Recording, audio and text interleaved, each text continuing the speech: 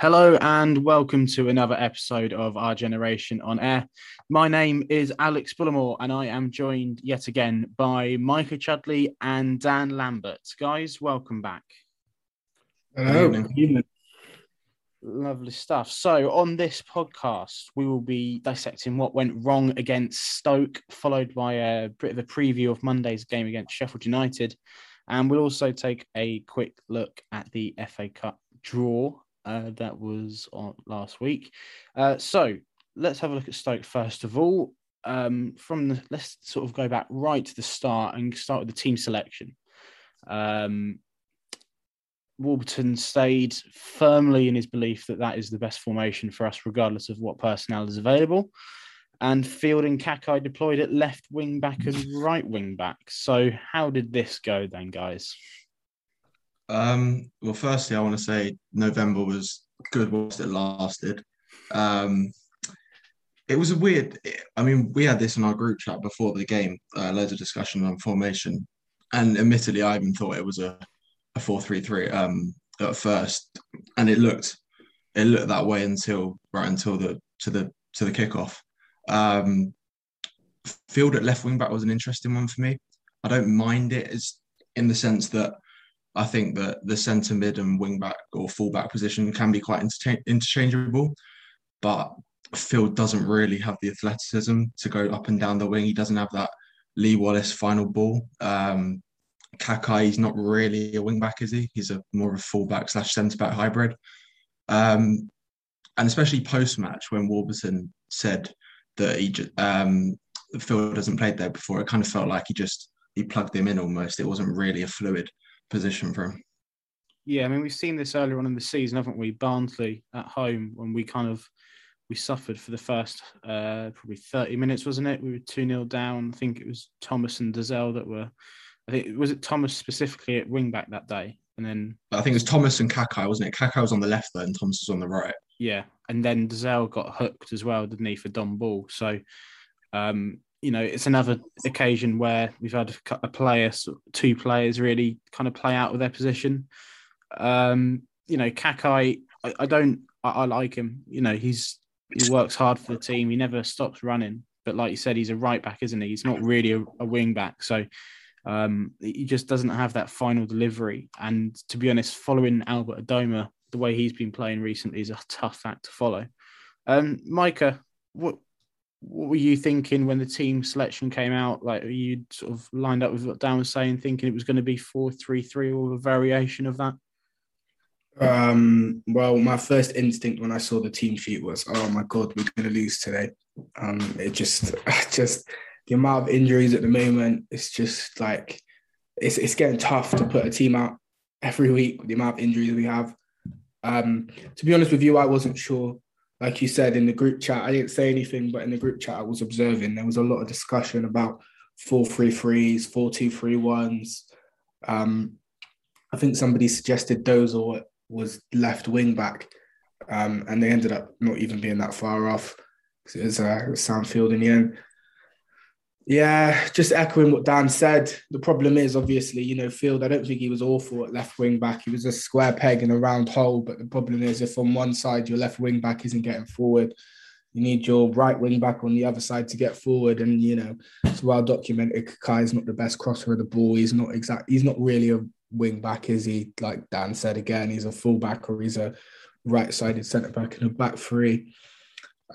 So I just think from when the lineups came out, I was just very, very negative. Yeah, I mean, when the team did come out, I was quietly confident that it was going to be 4 at the back, and it'd be a variation on that. And then getting into my seat and seeing Field appear at left wing back, I was absolutely shocked. I just don't understand why Warburton is so adamant in these situations that that's the way to go. I mean, obviously the formation is probably our best formation when everyone's available, but when we start losing players, we haven't really got the cover for that position. I guess you could say though is that we spent like the entire summer just in Warburton's defense. We did spend the entire summer kind of recruiting for a 3-4-1-2 or a 5-2-3 or whatever it is we play. So the idea that like we switch to a 4-2-3-1, I'm not actually sure with the injuries as well. We have the depth. Like let's imagine we went 4-2-3-1 and we had Chair on the left side, Willock on the right, and whoever you want to put in the middle. What happens if Chair gets injured? What happens if Willock gets injured? I don't think we have wide players for us to kind of play that shape. Yeah. Like if something goes wrong.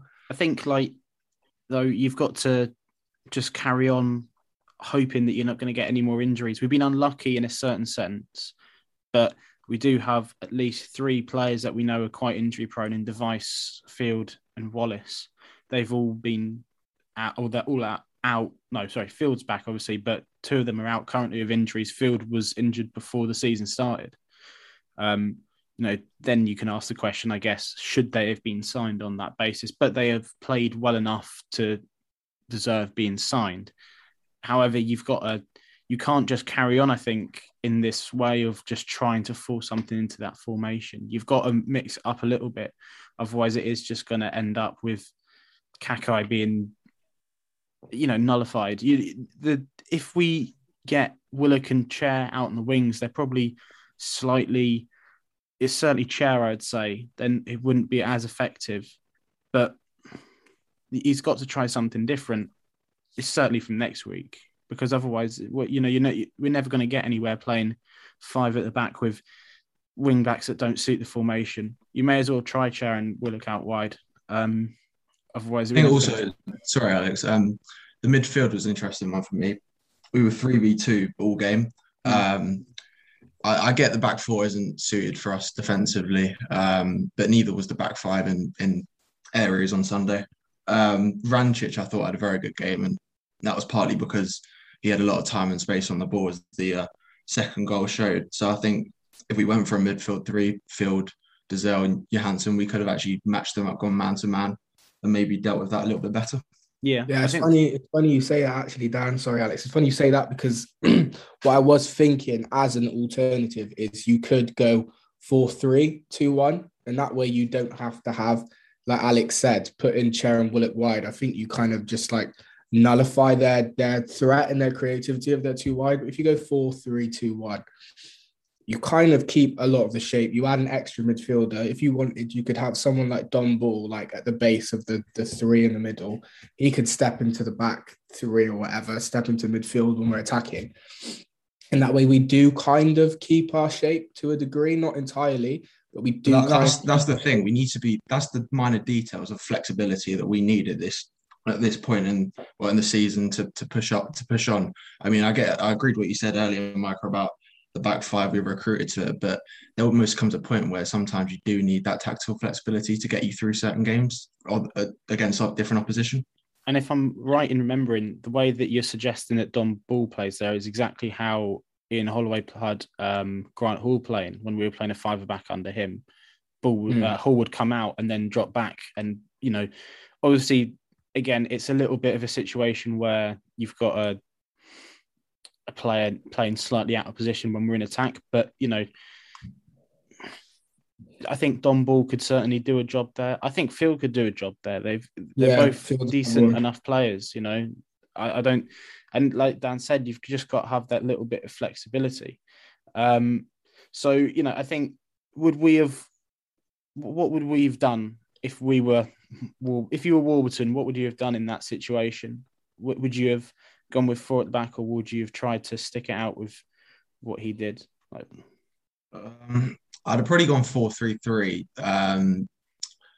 It's difficult. You could, like Mike said, with Chair and Willock playing narrow, you could pin them onto their wide centre backs and try and stretch them that way. Obviously, you've got the 3v3 in midfield. The fullbacks aren't ideal for going forward, but we're known for attacking in whatever system anyway. So I don't think that would be too much of a problem. It was just certain areas in the game, like the midfield battle, that I thought we lost. We lost on Sunday. That could have, we could have changed that really. Yeah, I think it was shown earlier on in the season to playing 2 midfield. It's given Johansson and whoever's his sort of partner in midfield a lot to do, and it's quite often we're getting overrun. I remember saying it after the Millwall game that we were just constantly overrunning the midfield because you're just a man down all the time. And we don't even go man to man sometimes on the two. Yeah. Makes it even more difficult. Yeah. So I actually thought like up until the goal, we weren't playing that bad for, regardless of the problems that would eventually show in the formation and stuff like that. I thought we were playing well. We could control in the game all right. It wasn't the quickest, but we created a few chances and perhaps Chair again with a header could have scored, should have scored. I don't know. Like, what were your guys' thoughts up until the goal? Should have scored. Chair should have scored that, in my opinion. I don't know what you guys think. I was on the other end of I was behind the other goal, so I couldn't really see from my direction. But the keeper did have a good game, in fairness to him. I think people are forgetting that the keeper was unbelievable. Adam Davis, I think his name is. It's another keeper that's had a blinder against us this season. Yeah, there's about 4 or 5. I mean, Travers, Bentley for Bristol City. There's loads of them turning up. Yeah, man. He was brilliant. He probably the best keeper performance I've seen at Loftus Road this season, I think. Even better than Bentley for Bristol City.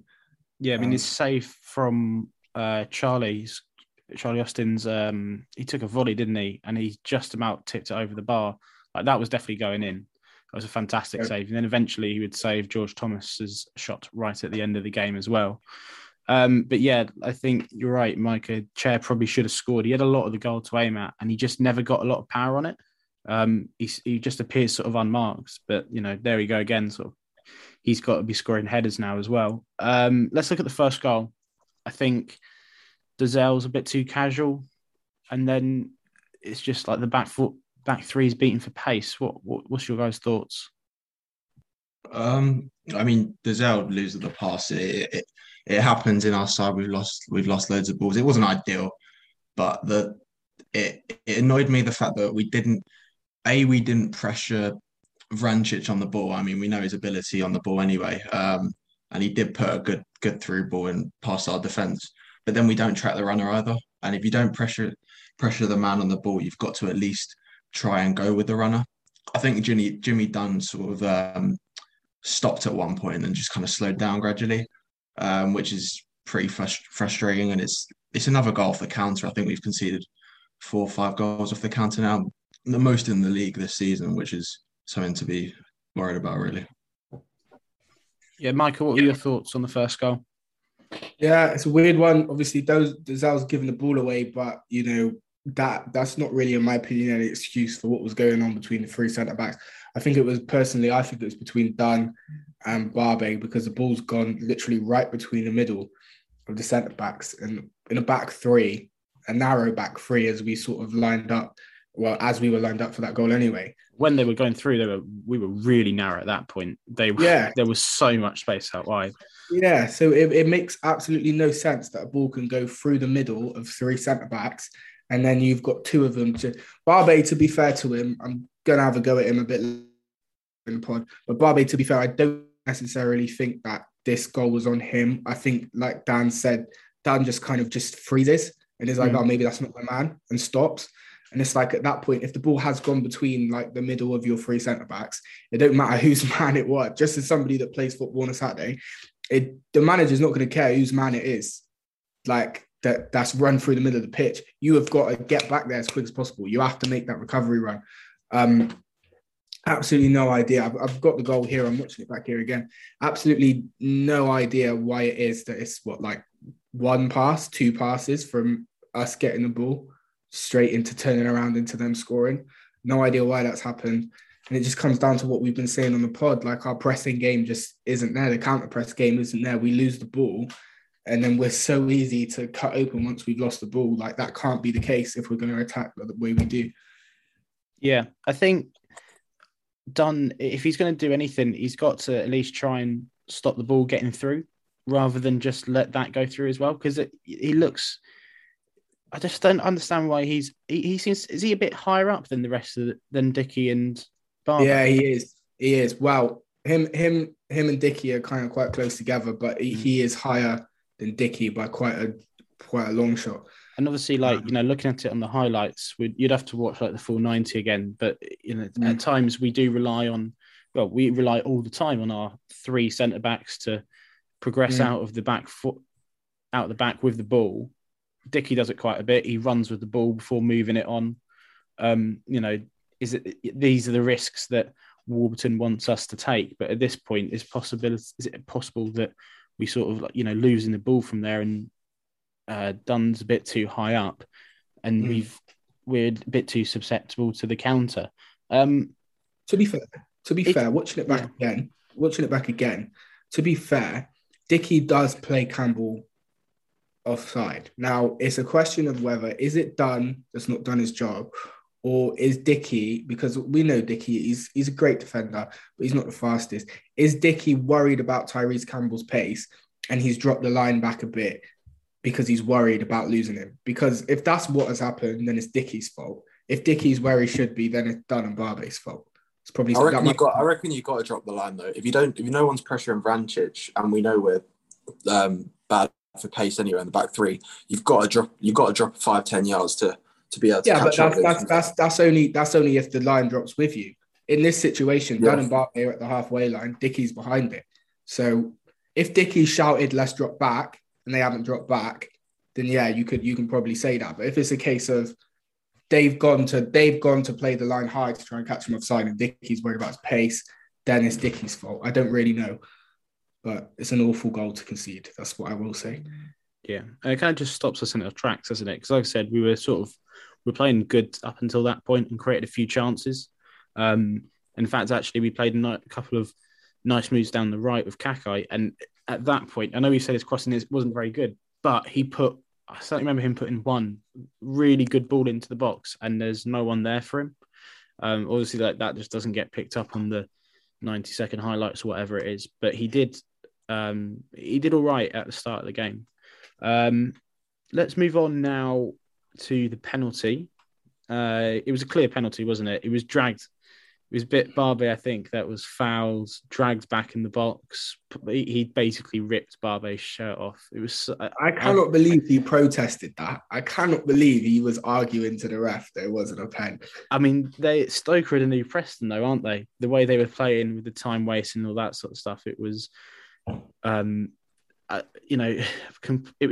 complete polar opposite to the outcome of the Preston game, where we managed to overcome the time waste and stuff like that, and there was obviously that massive relief at the end of the game. This time round, we just sort of play into it. But yeah, it's such an obvious penalty. There's the golden opportunity. We haven't played very well. Penalty, bit of a freebie. Who wants to describe what happens next? It's diabolical. Dan was at the game. I'll let Dan do it. It was right in front of me. I didn't see him look at the keeper once. I was confident ahead of it, I must admit, but it was one of the tamest penalties I've ever seen. It like bubbled before him. I'm pretty sure Davies could have gone the wrong way, got up, and then still managed to reach it at the far post. But it was one of the worst penalties I've seen live for a long time. There's not much more to add on to that, really. Yeah, I mean, it's such a gutting moment, isn't it? Because, like you said, you were being confident in Charlie Austin, who's scored penalties for us before. Obviously, his one before this was the first penalty of the penalty shootout against Sunderland, which went wrong as well. But you'd have still backed him in the situation. You'd have thought he would have got it away. I saw some suggestions. It was our first pen of the season as well. Pen of the season. Well, like in regular play, that is, We've taken plenty. Like, they shouldn't be crap at them at this point. I didn't realise that was our first pen. I'm just thinking back now. Yeah, it is, isn't it? We haven't had one. Well, it was just such a disappointing moment. It really was. If he just puts a little bit more meat on it, it's surely he gets a goal, because I can't believe he missed it. It was so gutting. Do we have a bit of a penalty problem? Because I've seen it suggested on Twitter, and obviously Twitter is the fountain of all knowledge. Okay. But people suggesting that, Austin can't take penalties at the moment, and Dykes hasn't been able to take a penalty well for a couple of games, apparently. I think, did Dykes score against Sunderland? He didn't he? Play, did he? Yeah, he did. He was the one that scored. Charlie Austin got his saved on target, and the rest were diabolical again. Yeah. So Dykes scored his last penalty. He also scored luckily, he scored one for Scotland against Austria. It was a bad penalty, but he did get it in the back of the net. Do we think, Austin's he tries to go for a bit more sort of finesse placement, whereas obviously Dykes just smashes it. Obviously, it can go wrong, go over the bar. But if Dykes gets it on target, a lot of the time the power's going to help him and just sort of take it over the line. What do you guys think? Do we have a problem with penalties? Nah, I think I don't think so. Bit of an overreaction. I mean, Austin has been taking penalties for years. Like, he's missed his last couple. People miss penalties. He's scored more than he's missed. I'm sure he'll be back working on his pens. I wouldn't say we have a penalty problem. Just think, we just had bad luck in the last couple. There we go. We have a problem getting them, not taking them. We have a problem getting them. Yeah, that is true. We've always had a bit of a problem though, because I remember when we had like Matt Smith, he would constantly get fouled. We'd never get a penalty for that. I think refs always just look at him and sort of think, there's no way you should be going down that easily. Whereas if he was skinnier and like sort of the size of chair, he would have got so many penalties because people just climb on him. Like, literally used to climb on his back, didn't they? Yeah. From corners. Yeah. And he'd have his arms up while the guy was hanging off, like one defender hanging off one arm, one hanging off the other. And the ref would be play on. You're fine, mate. You're fine.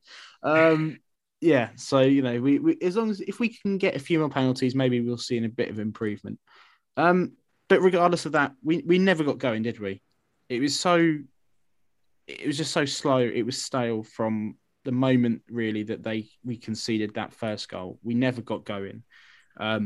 Like you said, we didn't close anyone down, and that, in a sense, leads to the second goal. Because from my memory, I had a bit of a look before it came on with the first goal. I didn't look at the second one, but from my memory, it was just we let him run at us, don't we? It's just no closing down. We don't really do anything, and they score. Dan, what was your sort of thoughts on the second goal? Well, I think it came from a throw-in initially. I think Amos, it was Amos and Johansson on the pitch, and I think they were both marking the other two midfielders, which we touched on earlier. Obviously, they had a numerical advantage in the middle.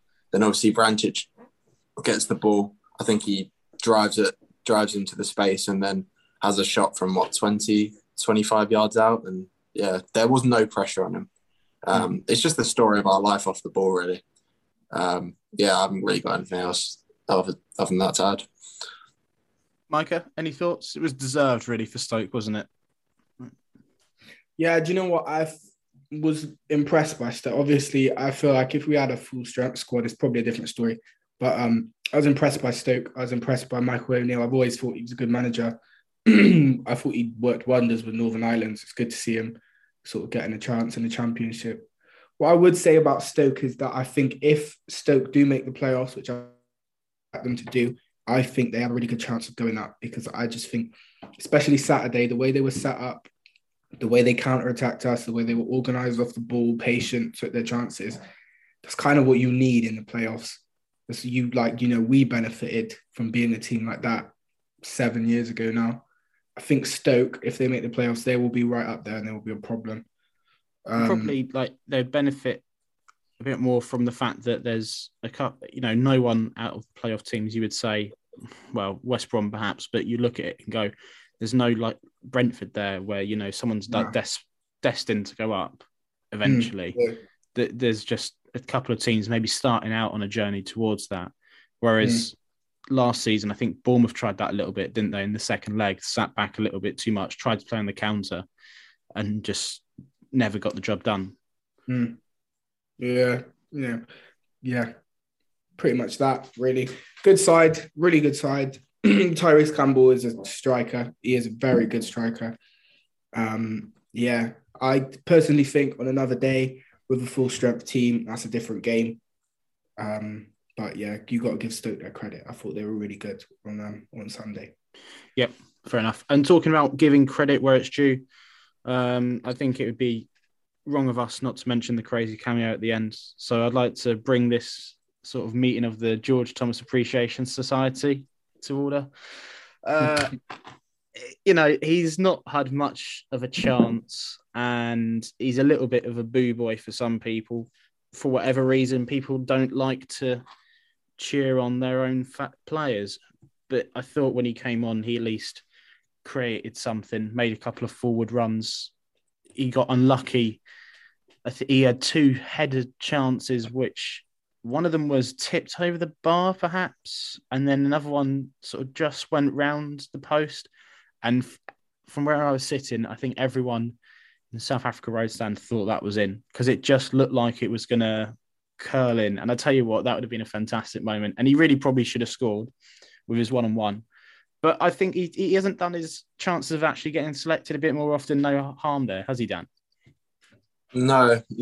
I think how long did he have on exactly? Was it because Wolves made probably about late. 10 minutes or less? Yeah, he created 3 chances in 10 minutes. Well, just from his, I mean, you know what he's going to bring. He brings high energy, movement. He'll make runs off the ball, and he did that for the chances he got. I do think he should have scored that 1-on-1. Although Davies did come out and he obviously was confident all game, so maybe that plays a factor into it. I don't know, but no, I think he certainly had more movement than Austin. Just in general, Austin doesn't have much mobility outside the 6-yard box, as we know, and I think Thomas offered us that, and I think he can offer us that in games down the line. It's hard for him to get in the team though, generally anyway, because you've got the 2 best players, Chair and Willock, ahead of him. But no, I agree. I don't think it's done his chances any harm at all.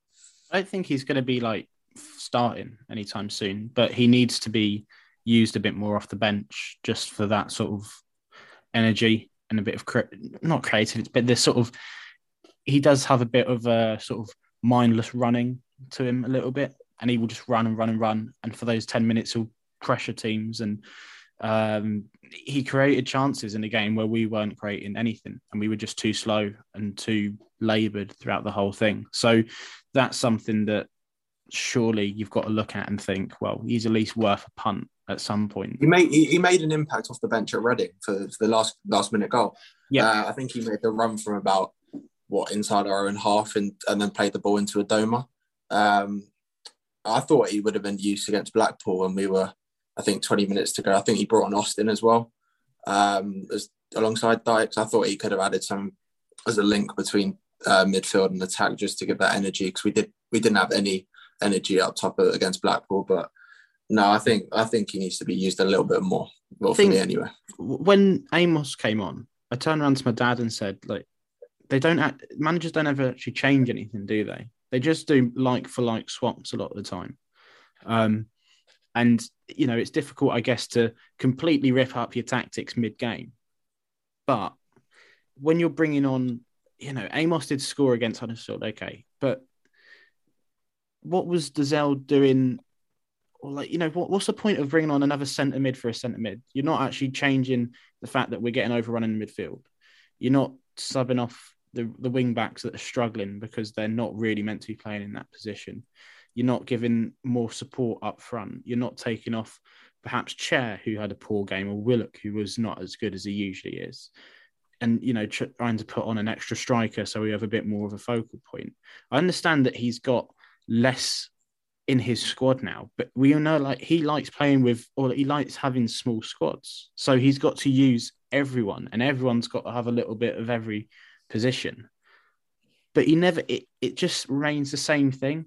At least try and do something a little bit different to make Stoke have to think about what they're doing for the next couple of minutes. Otherwise, they can just carry on. I just feel like regardless of how much energy Amos brought, and he won the ball back a few times, brilliant. But there was a tactical and sort of structural reason why we weren't playing very well. And he wasn't willing enough to just say, fine, we'll start again. Let's bring on Thomas. Let's bring on Duke McKenna, players that haven't, that maybe not going to get us promoted, but they need a bit more time on the pitch. They might do something a bit different rather than just going through the motions and doing the same subs as always. I don't know what you... I'm surprised he didn't go add an extra attacker, or rather, I think was it Austin for Thomas? Was it direct, like for like? I'm not sure. I can't remember. I don't think they were on at the same time. He took Gray, put Gray on. That's- Sorry, for Austin. Thomas came That's on for Field. Oh, sorry, it was a little bit more attacking there, but it wasn't. With 10 minutes to go, it didn't really scream as if it had any intent or there was any purpose really behind it. Yeah, it's a weird one with his like for like. I can understand bringing on Amos at times. He does give that energy, and I think they give. Was it Huddersfield as well as scoring? He was quite good, or was he all right coming off the bench? I can't remember what he was like coming off the bench. He played well. He came off the bench well against Black. Sorry, Alex, go on. He scored against Huddersfield, and he has played well off the bench. But yeah, Blackburn at home, he was really good off the bench, I thought. Yeah, but that was when we had they were just sitting back, and there was obvious that we were going to eventually. Well, not obvious, but it felt like we would score. We never felt like we were going to score, and he kind of, like you said, we've been overrun in midfield. It's just that sort of taking off a midfielder to bring on another midfielder. If you add another one in there, maybe that does something. Add him in and let him do all the sort of like dirty work of winning the ball back and being high intensity. And then Dazelle and Johansson can go and do a bit more attacking play. It would have given us more balance in the midfield rather than just sort of saying, Amos, you go on, win the ball, and you've got to go and change your game as well. Like it never felt like that was going to achieve anything.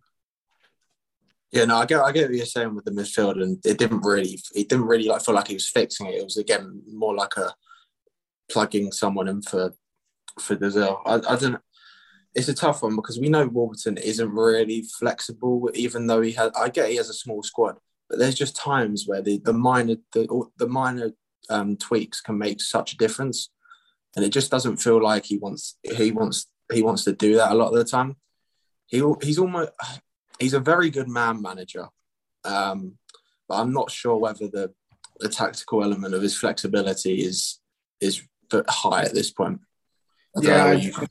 I agree with you, Dan. I think he's a good man manager, and he's very clearly a very, very good coach of players, very good improver and developer of players.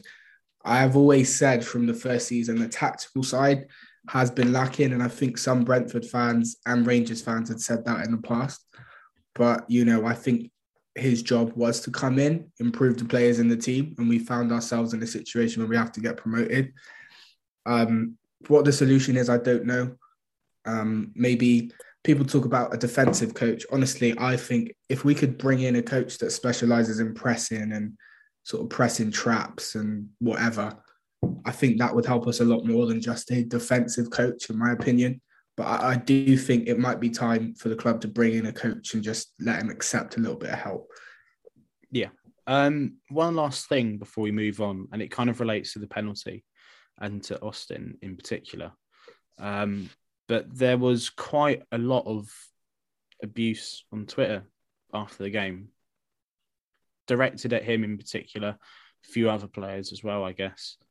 But it's bizarre, isn't it? Like, we've just come from a month where we feel like we're on top of the world, even though we've only finished up third at the end of that month. And now after one game where it hasn't gone quite right, everyone's sort of losing their minds again. But yeah, but like to see, it's just a miracle that any player wants to come back to us, isn't it? Because Austin, you'd imagine he's loved, cared for, and the fact that he's taken a pay cut, no doubt, to come and play for us would probably be a huge thing. And yet he's getting abuse all the time. What are you guys sort of like when you see that sort of stuff? Like, it just demoralizes me a little bit. What do you guys think? Yeah, I felt especially bad for him because I think he had a really good game without scoring against Derby, and obviously the game before that he'd scored against Luton. So I just felt like had he scored that penalty, I thought that would have set off a really great Charlie Austin style run of form. To be honest with you, am I surprised? I wish I could say I was. I'm a little bit surprised that a club legend at the ilk of Charlie Austin got abused to the extent that he got. But at this point, with Twitter and with QPR fans on Twitter, I'm just not surprised, genuinely. From when Josh Gowen's dad was getting abused, that's when I realised nothing could surprise me with Twitter anymore. Okay, so moving on from the disappointment of Stoke, every week brings a new week opportunity to better another mediocre Championship side, or for QPR to really frustrate us. So this week it's Sheffield United, moves again to Monday nights, if I'm correct, because Sky, like us so much. What sort of team do we need to put out here? Do we need to change it up? Back full time, or is it more sort of round pegs in square holes? It depends on who's back available. I don't think any of the wing backs are back available for Monday. I can see him. Well, I think he will persist with it, and it wouldn't be the end of the world for me if we did, because then it's not they play a very similar formation, so it would be just matching up and trying to beat them individually, although with their quality or individual quality could be an issue, but I can't see him changing it, to be fair. So let's put a team together ourselves here. What formation, what do we want to go for? Are we going to, if we were picking the team between the three of us, what would you want a back four, or would you stick as it is? Micah? Hard to say, because I don't know who's fit, to be honest. We can get a team out. Let's say it's the same again as Stoke. If it's the same again as Stoke, yeah, if it's the same again as Stoke, I think you just have to go with back four. Okay. If that's what we've got available.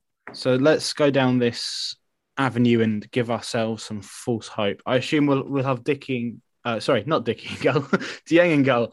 And then it would probably be Kakai right back and Barbe left back, yeah? Yeah. And then Dunn and Dickey midfield. Then, this midfield? is... Sorry. Oh my God. This podcast is deteriorating very quickly. Warburton's not that flexible. Dickey and Dunn, centre-backs, defence, not midfield. Okay. Because I was thinking of the next question, which was going to be, what then do we do in midfield? Do we, I think you suggested earlier on, Micah, that you wanted your Chair and Willock more sort of like a left attacking and right attacking midfielders rather than wingers. Yeah. Trying to play like two attacking midfielders in that way. We'd then go to three in the midfield, yeah? Johansson, Dazelle, Field. And Field the ball, I would say, yeah. Yeah, that speaks for itself, though. Yeah, I don't think... I'd like to see Field given an opportunity in his best position, and then obviously it's Austin up front, isn't it? I think I would have Chair and Willock wide to start with, because they'll naturally drift. I think if they start narrow, then it's a very narrow formation against. I think when I say attacking midfield, I kind of give them the license to go really where they want in that forward area, and they do obviously go wide at times, but they don't have to stick to one wing. I think that's the big sort of problem there. Obviously, in that sort of formation, they're still trying to play like we do with the five at the back. When they go wide, both those players, you have the right wing back or the left wing back bombing on up the other side and putting pressure on, so that if the ball goes all the way across, there's another player there to mop it up. Or if there's nothing on the left, they can move the ball back across the right and start the move again.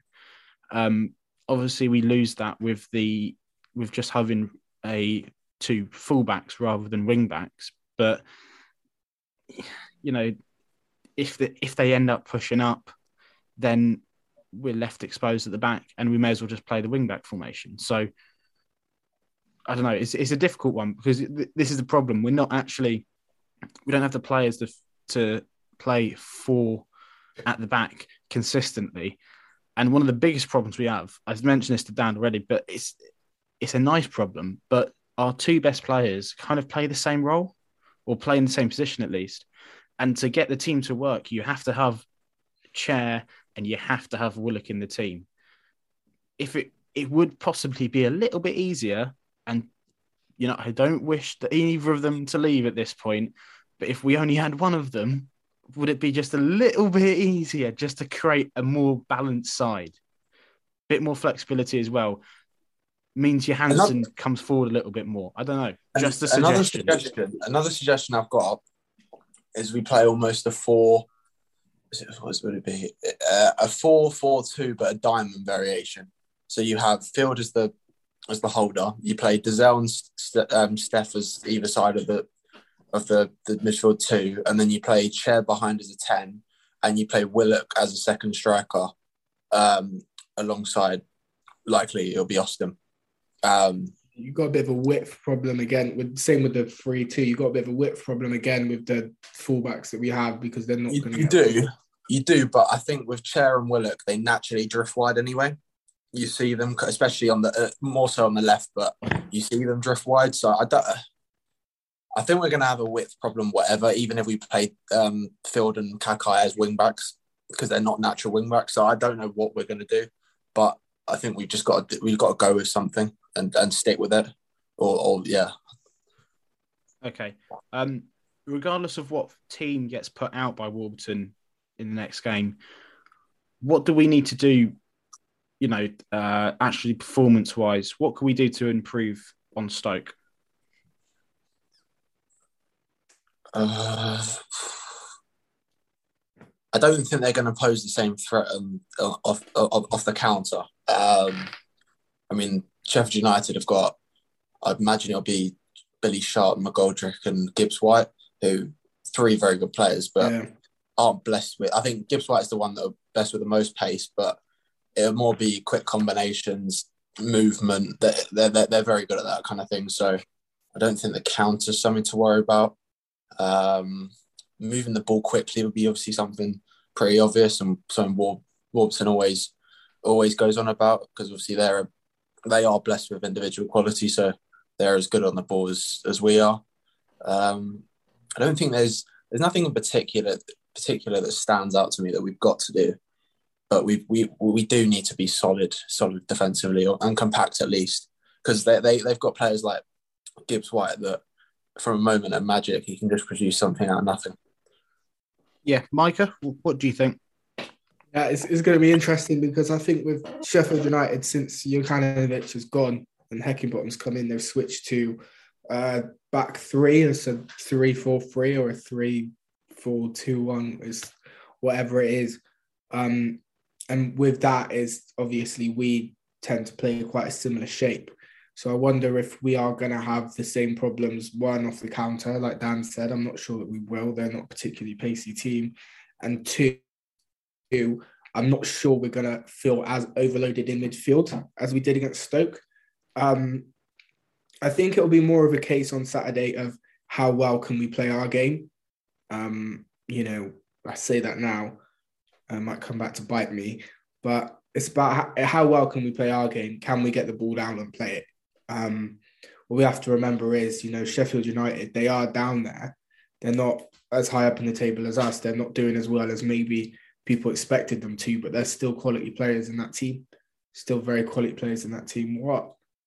One thing I would wonder is, considering that we don't have much pace ourselves and we can get caught out in the back line, I wonder if Heckingbottom is thinking of maybe putting Brewster in one of those front 3 positions just to give us... He might be injured.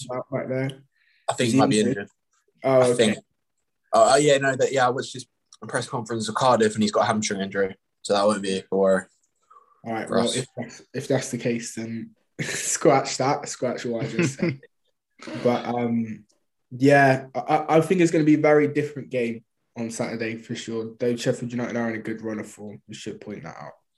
Yeah, I think if there's one thing that I'd like to see us improve on, and I think it's something that Johansson does need to do a bit more, is that when we get the ball on the edge of the box and when we are trying to build up ahead of seam a little bit, we try, especially at the weekend against Stoke, we tried on too many occasions to go and pass it into the back of the net.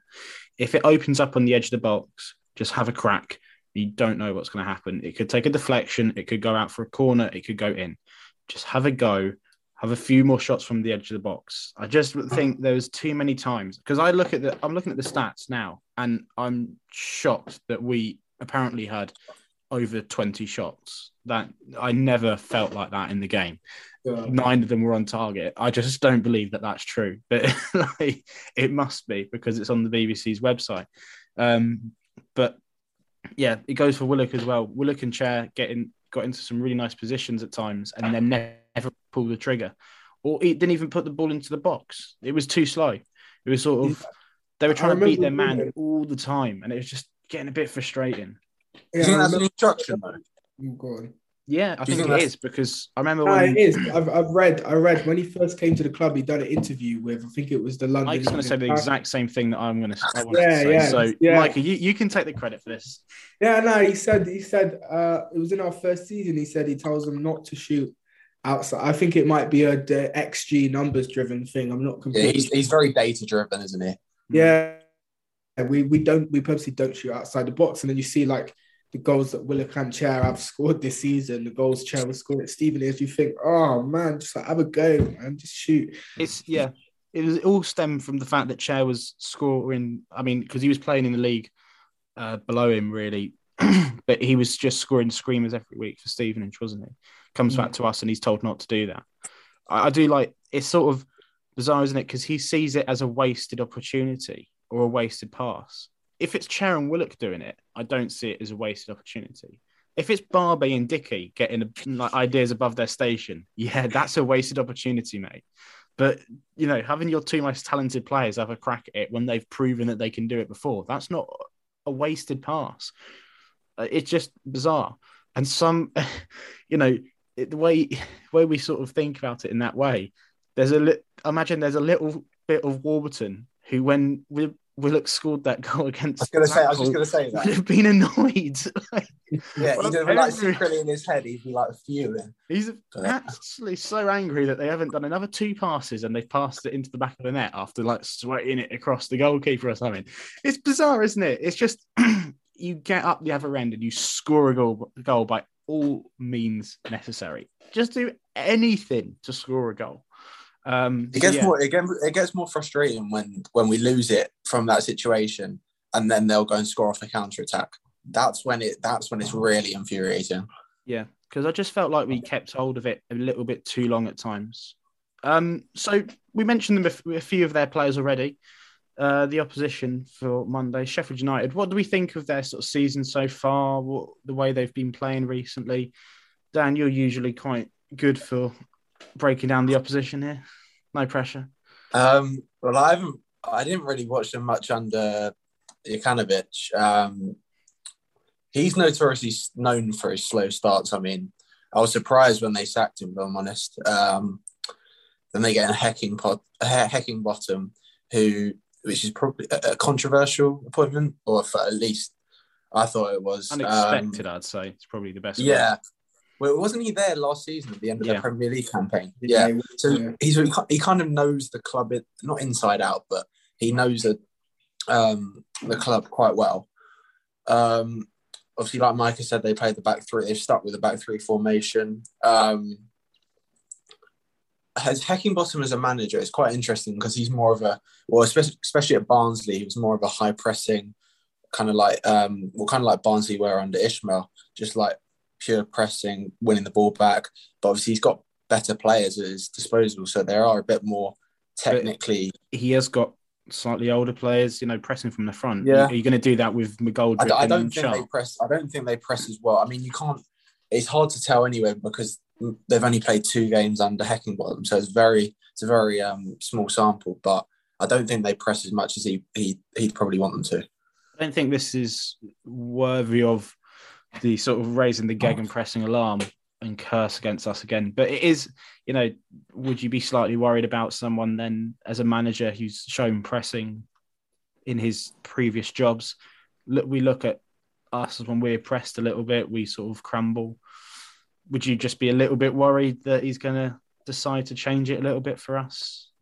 Maybe. I mean, it depends. I haven't caught any of their last two games, so I can't. I'm not entirely knowledgeable on how Sheffield United press under him, but I'd be very surprised if it instantly changes just from one game. It takes time to learn. If they had Brewster, it'd be more likely, probably, wouldn't it? Probably. I mean, you can still press with likes of Billy Sharp. It's just about how it's structured, that kind of thing. I think we could see a more aggressive Sheffield United than maybe they have been. But yeah, it doesn't bode well for us when teams, like we saw against Derby in the first half, when teams go right up against you high. And obviously Austin isn't really the best out ball compared to Dykes. He's not someone you can lump the ball forward to and always win the header or always keep it and shield it and link it up. So if they do play us quite aggressively, then it could be a worry. Yeah. Micah, have you seen much of Sheffield United at all this season? Yeah, just a little bit, mainly because I thought, they were going to be one of the teams that I thought we would be battling for promotion or the playoffs with, and that hasn't really turned out to be the case. I've caught a couple of their last games. They obviously drew with Coventry, which interestingly is the game that got Jukanovic the sack, which is their best result in ages. They are unbeaten in 3. They are unbeaten in 4, sorry, and they've won 3 on the bounce. I think it's worth noting that they beat Reading away, which, to be fair, we didn't do. They beat a pretty average Bristol City team that's in turmoil and a bit of free fall at the moment, and they beat Cardiff, but they were 1-0 down before Sean Morrison got sent off and then went on to win and still conceded another goal. So I wouldn't say that they've turned a corner under Heckingbottom. It reeks a bit of new manager bounce. It reeks a bit of guy who knows the club, has brought everyone together and everyone sort of banded together towards a common cause. As a team, as a club, there's a lot to be said for that, like, quote unquote loser mentality. I think they won 3 games last season, 4 games. I'm not sure what the number is, but there seems to be a bit of that loser mentality around the club, where they kind of, go a goal down and they're like, oh, we're not going to win this. So I think the key for us, is to score early on Saturday, get into their heads a bit. We should be beating them, I think. There's good players there, but there's a lot more wrong with the club than the team. If you guys know what I mean. You support QPR. We were in that situation. But I think it's one of those teams that I think are going to have to, as a club, they're going to have to go through that kind of rebuild process that we went through in the past 7 years. Probably won't take as long, but we should be beating them. I think we should be able to beat them. Yeah, I mean, I'm looking at their sort of key players. From what I was looking at their highlights, obviously it's Billy Sharp and really Morgan Gibbs-White. Everything went through Gibbs-White on the highlights. Norwood's a good player. Norwood's been all right this season. He's been very consistent. Yeah, I think he's underrated personally. I think he's one of the best midfielders in the league. He's a great player. Yeah. But, just looking at the highlights, I was so impressed in the little snippets that you would see of Gibbs-White. And obviously he's going to probably go on to have a very good career when he goes back to Wolves. He's only on loan, surely. Right? Yeah. Well, he had a good loan spell at Swansea before injury, didn't he? So, yeah, I expect him to be featuring quite prominently. And also Billy Sharp, we know what he does. He's kind of like, he's scored so many goals, hasn't he? How many goals has he scored in the Championship? Is he like the top scorer now? I think he's the EFL top scorer or something. He must be. I saw that. I saw something like the other week. He scored like over 100 goals or something, hasn't he? So, he'll be there. He'll do what we expect Charlie Austin to do and score goals. But it's interesting you say that, actually, Alex, because a lot of their fans have got on his back a bit about his all-round performances this season. I mean, he's got 6 goals, I think, 6 or 7 goals. But I've seen on Twitter a few of his fans. I follow a few Sheffield United fans. A few of their fans have been a little bit on his back a bit about his all-round game. So, I'm not sure if that's relevant, but yeah. I think it's certainly interesting. So it's not just QPR fans all the time then, is it? It's not just us, yeah. Not just us. The other thing, though, is that they, like you said, lose a mentality, Micah, and they come down from the Premier League in a very after a very bruising season for them, playing behind closed doors. They never got going at all. They were really, really poor last season. I had a look at their squad, and I know that you say there's some good players there, but there's a lot of players that were very much punching above their weight in the Premier League. Possibly, you could argue average, below average in the Championship, because they went straight from League One, Championship, Premier League, didn't they? They didn't. There was no sort of extended time in the Championship, so a lot of these players have come. Well, I don't know how many, but I imagine there's still a few that have been left over from League One. And for me, you look at their forwards. Obviously, Billy Sharp, we know what he does, scores quite plenty of goals in the EFL. McGoldrick, I think he's okay. He's 30 goals in 129 appearances for Sheffield United. Then you get into their three other strikers. Brewster, like you said, he might be out, but he's only scored 3 in 42 performances. McBurney, 8 in 79 games, and Musa, 9 in 53. So I don't think they're, obviously there's going to be a lot of Premier League games in those statistics, but I don't think they're not fantastic strikers. They're mid-table players at best, really, in the Championship on their current form. I don't know. I think they've got a very underwhelming side, and I don't think they were destined to go straight back up, unlike sort of Fulham or, to a certain extent, Bournemouth. They've got those sides have got better players and deserve to be at the top end of the Championship. Whereas I just don't think Sheffield United have it, and they could come back and play really well and beat us. And I'm not saying that isn't possible. Really, the stars now, isn't it? I'm just saying, I think you look at the squad and it's very much a Championship squad. It's not really that shows the credit to Wilder, because you can have all the quality players in the world, but if you don't have the players in the right system to suit it, then it doesn't function properly. So he definitely had a system that suited the players, and that's how they did well. I think what's happened a little bit as well is that their trick up the sleeve was the overlapping centre backs, and I think not only did teams kind of work out how to combat that, now you're seeing a lot of teams actually implement that themselves. And I do feel sorry for Chris Wilder in that respect, because obviously, like, centre backs marauding forward, it's not like a new thing in football, but obviously the way he did it was very new. And with kind of the restraints that you have at a club like Sheffield United, he didn't really have the resources maybe to go and sort of take that style a little bit further. So I do feel bad for Chris Wilder in that respect, and bad for Sheffield United in that respect. But it's football. I guess just to go back to that sort of striker point, Connor Washington scored 14 goals in 98 games for QPR. It's not too far off that, for a couple of those records for their strikers. So I think McBurney's he knows this division inside out. I think under Potter he scored about 25 goals. Yeah, 25. Yeah, he's kind of that Mitrovic striker in between the divisions. But I think McBurney, if he's given game time, he's a good striker in this division. I think you're being very generous there to say that, to compare him to Mitrovic. That is, well, no, I wasn't comparing look at the international. I'd say that look at the international records, because McBurney's never scored. For Scotland, though. I was saying for Scotland, Serbia are much better. Dykesy scored plenty of goals for Scotland. Crucial, important goals as well. McBurney's never scored for Scotland, and yes, the Scotland side has improved recently, but he got a few games under Steve Clarke as well.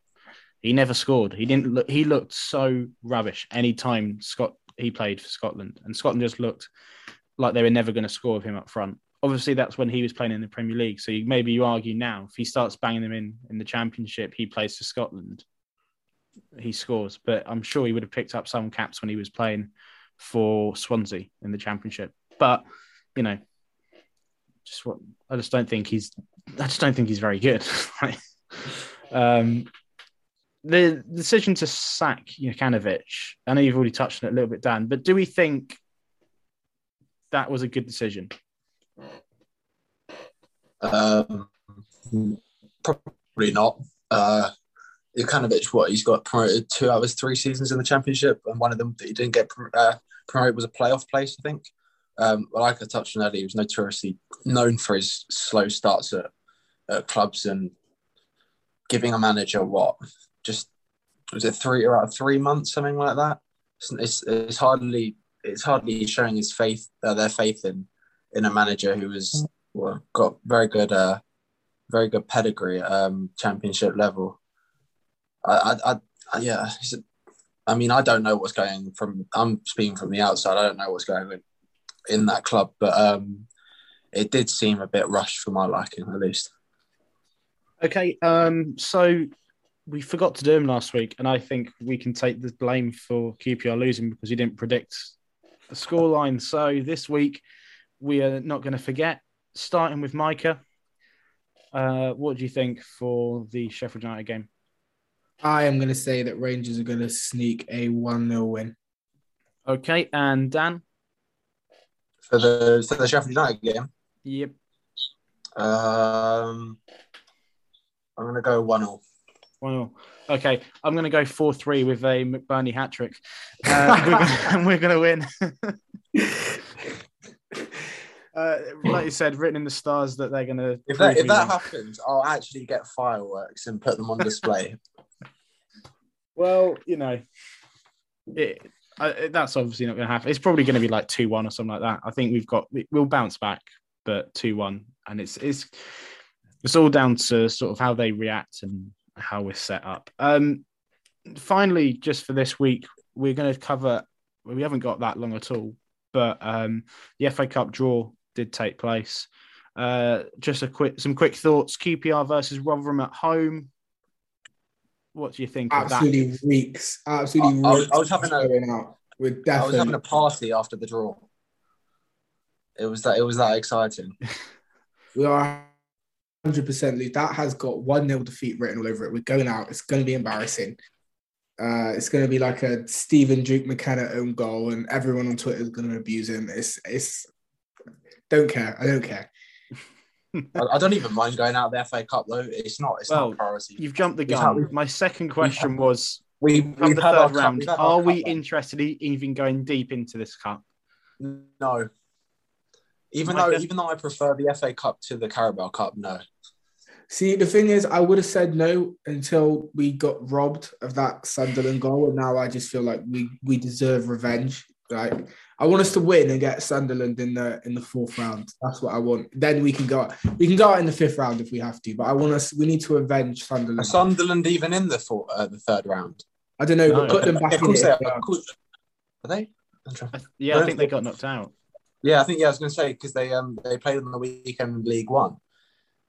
Yeah, so that's that revenge. If they're out, put them back in it. I'll write to the FA to put them back in it. I'm finished business. Mike, it's not worth it. Leave them alone. It is worth it, Alex.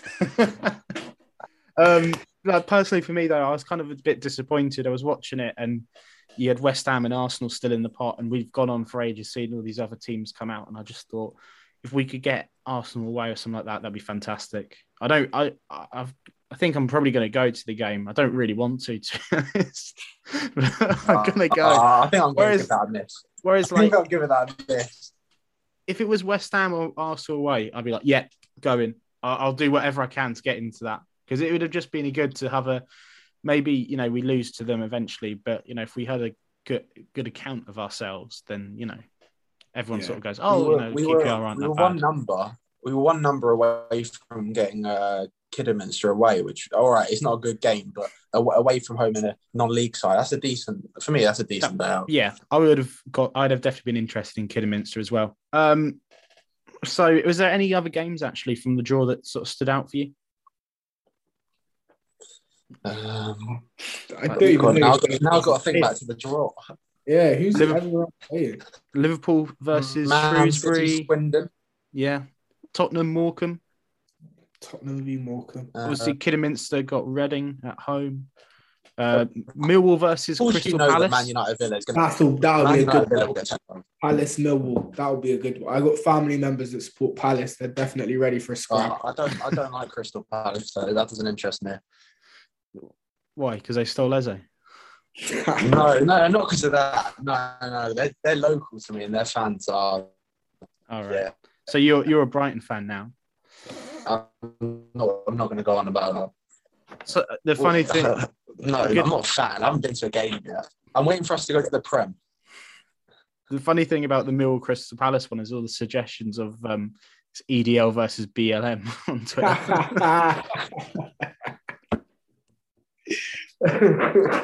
Oh my god! Yeah, that'll be an interesting one. Yeah, I think Palace are dead. Yeah, like they take the knee pre-game. We'll see how that goes down. I think because they've got Brighton playing Palace very soon as well. So like the week before. I'm going to try and go to that game actually. So the Met Police are like they're loving it, working overtime. Yeah. So I think there's like 6 London games on that weekend. It's not as bad as the last round of one of the League Cup games. We had like Fulham, QPR, Brentford, and Chelsea all playing at home on the same day. Goodness me! If you wanted to rob a store, that would be the time to do it, wouldn't it? That would be the time. No police around. Right, we're going to have to call the end of the podcast there. Thank you so much for listening. Please follow us on Apple Podcasts and on Spotify so you can get the next podcast as quickly as possible. Follow all 3 of us on Twitter at various different accounts, and also follow Our Generation at Our Generation Net on Twitter as well. So yeah, thank you very much for listening, and until next time, come on you us.